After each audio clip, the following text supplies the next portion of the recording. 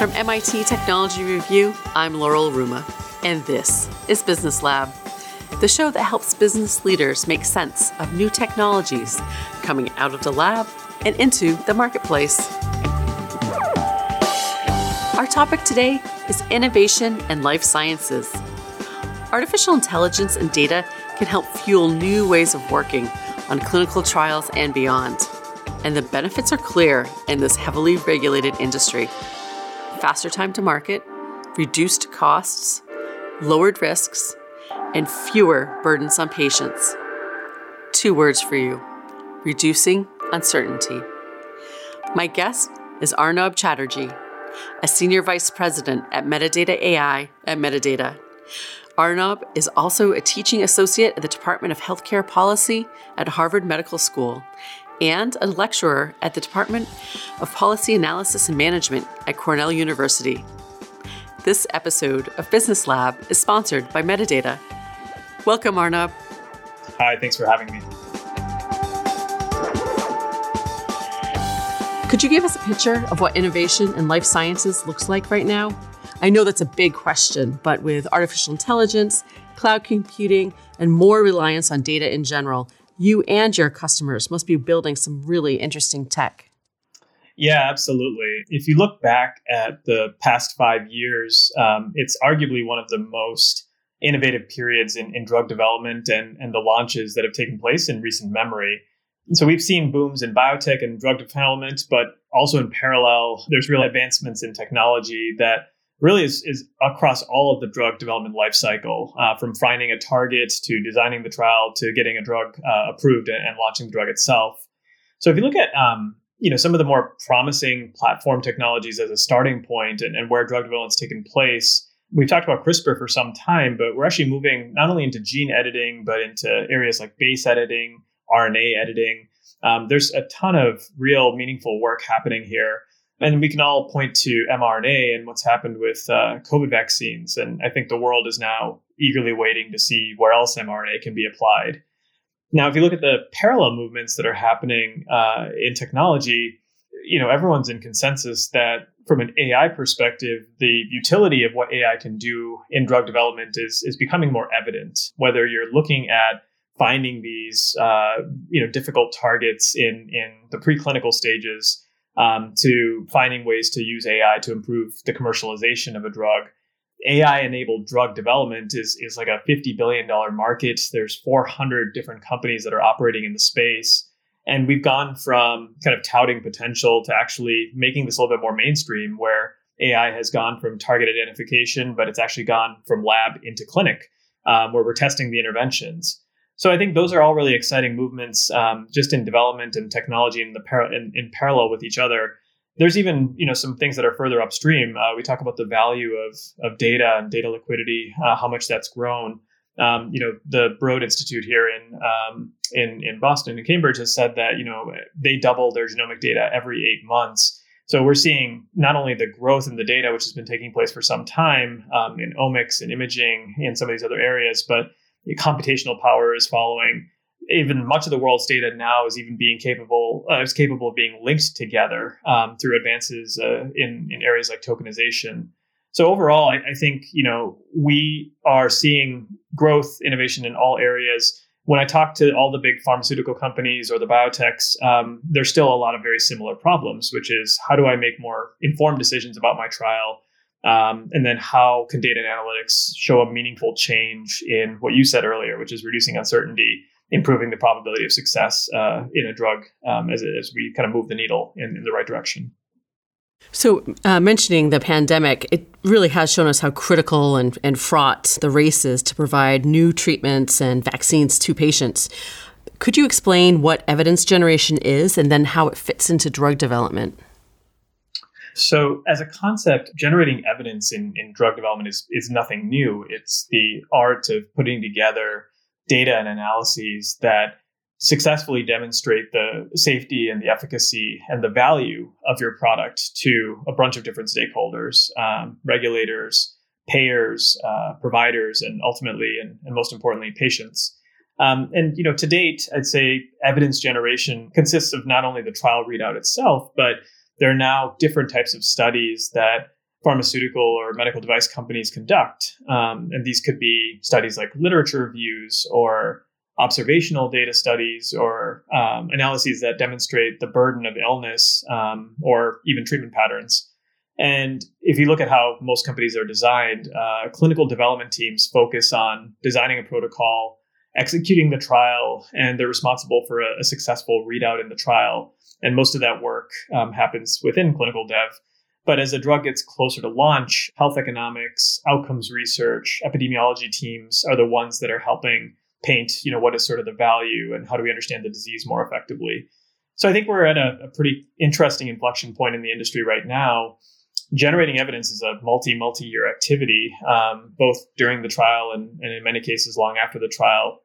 And we saw this is especially true for vaccine trials, but also for oncology or other therapeutic areas.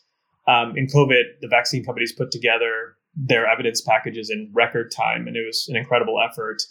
And now I think what's happening is the FDA is navigating a tricky balance where they want to promote the innovation that we were talking about, the advancements of new therapies to patients. They've built in vehicles to expedite therapies, such as accelerated approvals. But we need confirmatory trials or long-term follow-up to really understand the evidence and to understand the safety and the efficacy of these drugs. And that's why that concept that we're talking about today is so important, is how do we do this more expeditiously? It's certainly important when you're talking about something that is life-saving innovations. But as you mentioned earlier, with the kind of coming together of both the rapid pace of technology innovation as well as the data being generated and reviewed, we're at a kind of a special inflection point here. So how has data and evidence generation kind of evolved in the last couple of years? And then how different would this ability to create a vaccine and all the evidence packets now be possible 5 or 10 years ago? It's important to set the distinction here between clinical trial data and what's called real world data. The randomized controlled trial is and has remained the gold standard for evidence generation and submission. And we know within clinical trials, we have a really tightly controlled set of parameters and a focus on a subset of patients. And there's a lot of specificity and granularity in what's being captured. There's a regular interval of assessment. But we also know the trial environment is not necessarily representative of how patients end up performing in the real world. And that term, real world, is kind of a wild west of a bunch of different things. It's claims data or billing records from insurance companies. It's electronic medical records that emerge out of providers and hospital systems and labs, and even increasingly new forms of data that you might see from devices or even patient-reported data. And RWD, or real-world data, is a large and diverse set of different sources that can capture patient performance as patients go in and out of different healthcare systems and environments. 10 years ago, when I was first working in this space, the term real-world data didn't even exist.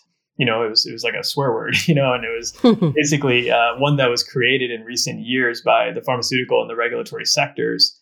So I think what we're seeing now, the other important piece to mention is that the regulatory agencies, through very important pieces of legislation like the 21st Century Cures Act, have kind of jump-started and propelled how real-world data can be used and incorporated to augment our understanding of treatments and of disease. So there's a lot of momentum here. Real-world data is used in 85-90% of FDA-approved new drug applications. So this is a world we have to navigate. How do we keep the rigor of the clinical trial and tell the entire story? And then how do we bring in the real world data to kind of complete that picture? It's a problem we've been focusing on for the last 2 years. And we even built a solution around this during COVID called Metadata Link that actually ties together patient level data in the clinical trial to all the non-trial data that exists in the world for the individual patient. And as you can imagine, the reason this made a lot of sense during COVID, and we actually started this with a COVID vaccine manufacturer, was that so we could study long-term outcomes so that we could tie together that trial data to what we're seeing post-trial. And does the vaccine, make sense over the long term? Is it safe? Is it efficacious? And this is, I think, something that's going to emerge and has been a big part of our evolution over the last couple of years in terms of how we collect data. That collecting data story is certainly part of maybe the challenges in generating this high quality evidence. What are some other gaps in the industry that you have seen? I think elephant in the room for development in the pharmaceutical industry is that despite all the data and all of the advances in analytics, the probability of technical success or regulatory success, as it's called, for drugs moving forward is still really low. The overall likelihood of approval from phase 1 consistently sits under 10% for a number of different therapeutic areas. It's sub 5% in cardiovascular. It's a little bit over 5% in oncology and neurology. And I think what underlies these failures is a lack of data to demonstrate efficacy. It's where a lot of companies submit or include what the regulatory bodies call a flawed study design, an inappropriate statistical endpoint, or in many cases, trials are underpowered, meaning the sample size was too small to reject the null hypothesis. So what that means is, you're grappling with a number of key decisions if you look at just the trial itself. And some of the gaps, where data should be more involved and more influential in decision making. So when you're designing a trial, you're evaluating what are my primary and my secondary endpoints. What inclusion or exclusion criteria do I select? What's my comparator? What's my use of a biomarker? And then how do I understand outcomes? How do I understand, the mechanism of action? It's a myriad of different choices and kind of a permutation of different decisions that have to be made. In parallel, all of this data and information coming from the real world, we talked about the momentum in how valuable an electronic health record could be.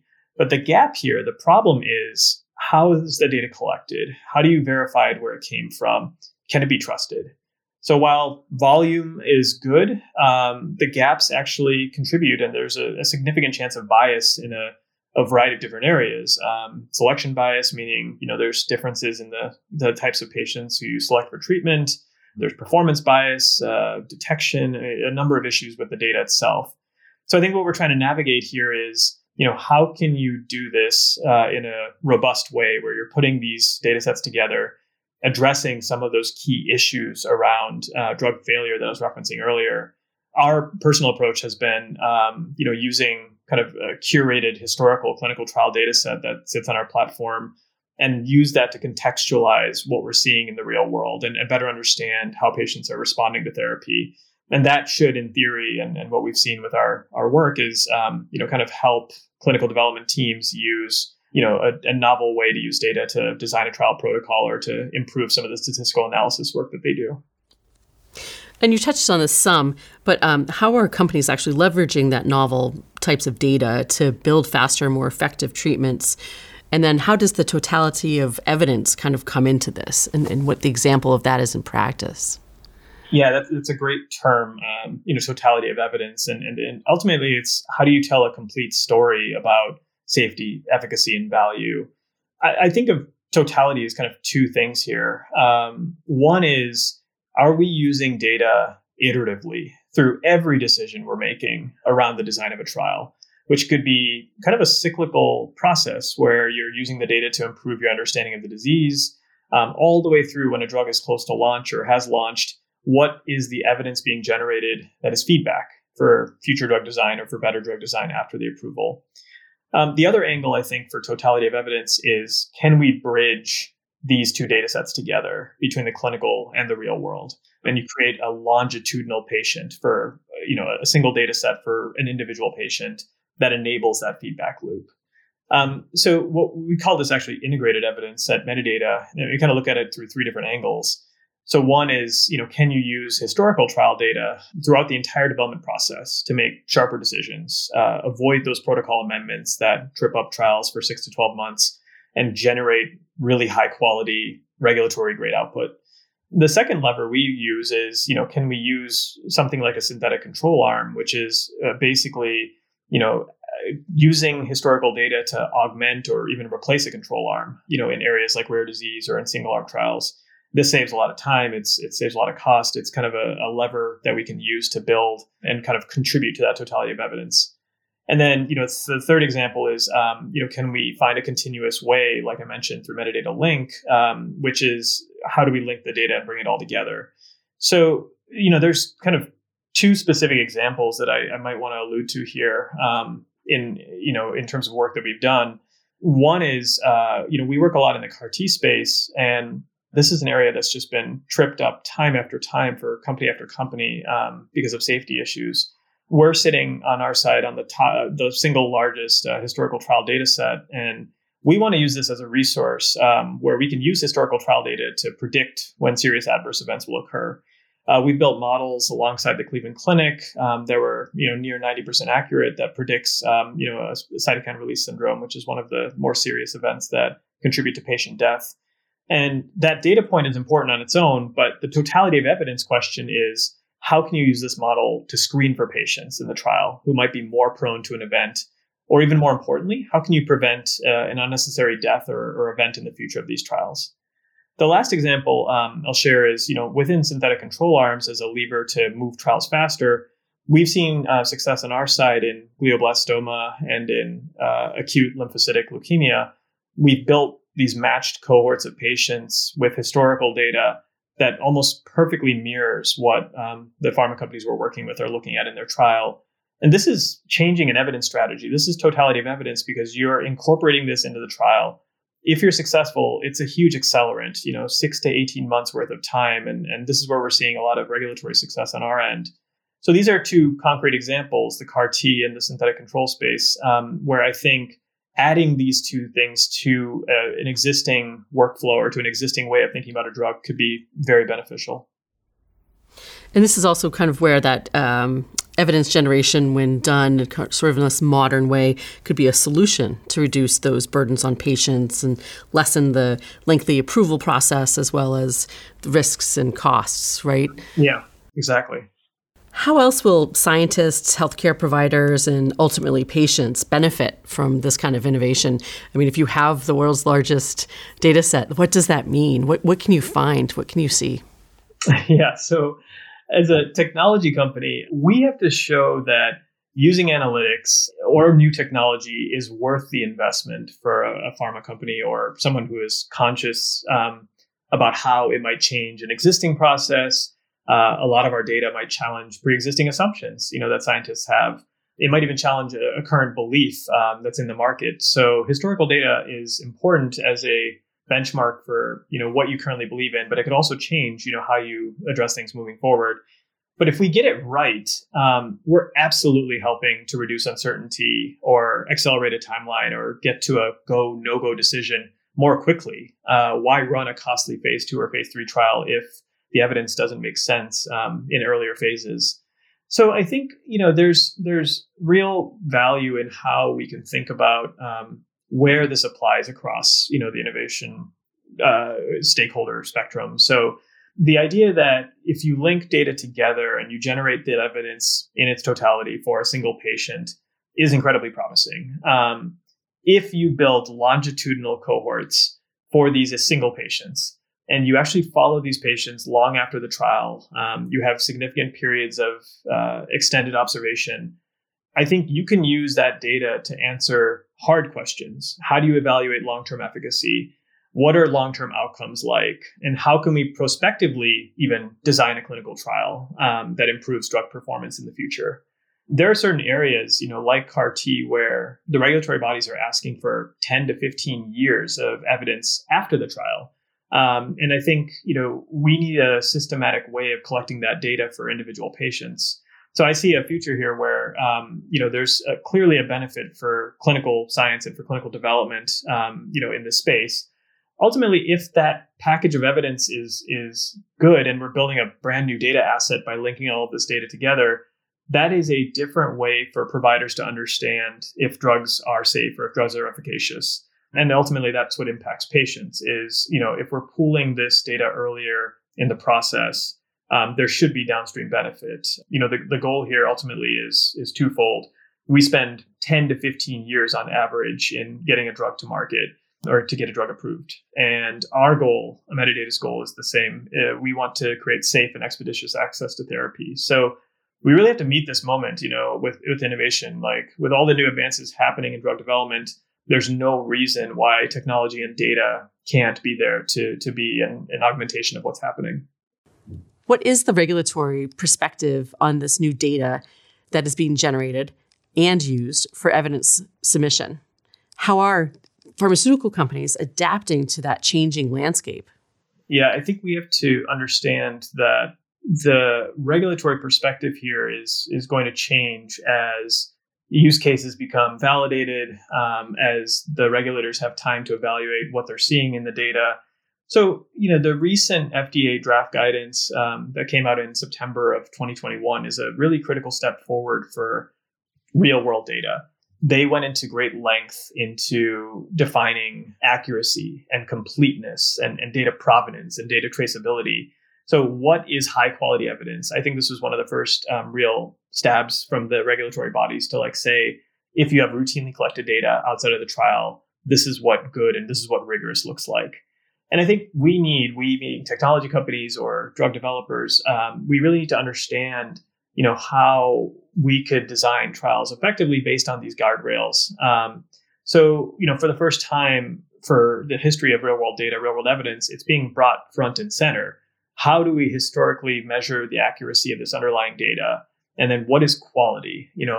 One of the lines being thrown around at the FDA right now is that quality real world evidence can't be built without quality real world data, which is very intuitive. But I think what they're trying to define here is what that looks like. And they've taken a lot of public commentary on how we can work as an industry together.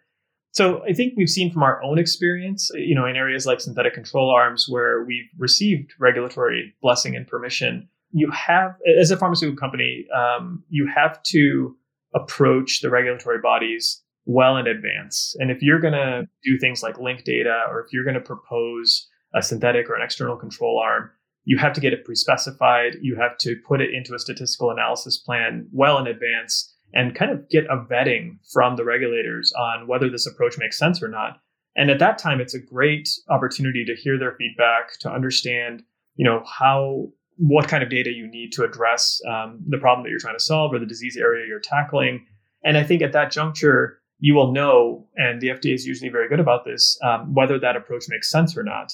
I think we've seen, for example, in synthetic control arms, which have been used for a number of years now, there are disease areas where it makes sense. And then there's disease areas where the FDA has said, sometimes you just need to randomize the trial and you should go through a traditional process. And I think that's very reasonable. So it is a bit trial and error. At the same time, it seems regulators are very amenable to new approaches, but we just have to do it judiciously. As we take all of this in, developing new patient treatments is ever evolving, clearly. But in the next 3 to 5 years, what are the opportunities and challenges ahead? What are you really excited about? Yeah, I mean, it's so hard to guesstimate what's going to happen, just given how quickly things are evolving and how quickly the markets are changing, even in terms of where drug development is going to go. So my hope is that we start to see biotech and pharma use data more iteratively. And I think, right now there's a little bit of point by point decision making, a little bit of, traditional, this is what the literature is telling us. But, there's a world where the data will hopefully become high enough quality, whether it's historical trial data like we use or real world data, where you could simulate your trial. You could better understand, even using synthetically generated patients, which is a new technology that's evolving through AI. These are models that you can build internally as a pharmaco or work with a technology company like ours to predictively figure out what's going to happen. And the whole idea is de-risk certain things before bad events happen. So advanced analytics, to increase the speed and the effectiveness of how these decisions get made is really important. I think the second thing I'm pretty, excited about is what are we going to see, from algorithms that are being developed right now in the world. We are getting really good at measuring algorithmic performance, whether you see that in the imaging space or whether you see that as software as a medical device companion. We need to move from a world where we're just measuring performance to one where we're really pressure testing the algorithms in real clinical settings. Meaning, how does this get into a physician or a provider's workflow? Can this be part of clinical decision workflow tools? Once you've cleared this software as a medical device regulatory acceptance from the FDA or the EMA, where does the actual implementation into clinical care take place? So right now, we're probably still arguably in the early days of looking at data and AI and saying, are the algorithms good or not? And there should be a real hard assessment on how do we create generalizable and representative and algorithms that reflect the diversity of populations that are free from bias. But in parallel, we should understand what is the rigor required for this to augment, physician decision making or provider decision making. And I think that's going to be a real step change in the next 3 to 5 years as we get more validation and qualification for some of these algorithms. And then I think the last thing that I'm excited about is kind of where the regulatory environment is changing. We've seen a pretty high number of drug approvals, kind of in the 50 plus range over the last couple of years. We know there's rarely any silver bullets with FDA or EMA, but we know there's growing acceptance from regulatory agencies on leveraging certain types of novel methodologies, such as a synthetic or external control. We're seeing agreement and approval. We're seeing the use of EHRs that are part of label expansions. So there is maybe a slow, but also a pretty interested group of people over there that do believe that if we get the evidence right, even the current FDA administrator, Dr. Califf, is a big proponent of testing out new technologies, new methodologies. So I'm hopeful that as tech companies like ourselves, try to create these expeditious ways of getting drugs into the hands of patients, that it's well received by the regulatory groups in parallel. So that's probably maybe 2 or 3 ideas of how I see things moving along. It's pretty amazing. Synthetic generated patients, a whole other topic for another discussion. For sure. Thank you very much, Arnab, for joining us today on the Business Lab. I appreciate the time. Thank you. That was Arnab Chatterjee, Senior Vice President at Metadata AI, who I spoke with from Cambridge, Massachusetts, the home of MIT and MIT Technology Review, overlooking the Charles River. That's it for this episode of Business Lab. I'm your host, Laurel Ruma. I'm the Global Director of Insights, the custom publishing division of MIT Technology Review. We were founded in 1899 at the Massachusetts Institute of Technology, and you can find us in print, on the web, and at events each year around the world. For more information about us and the show, please check out our website at technologyreview.com.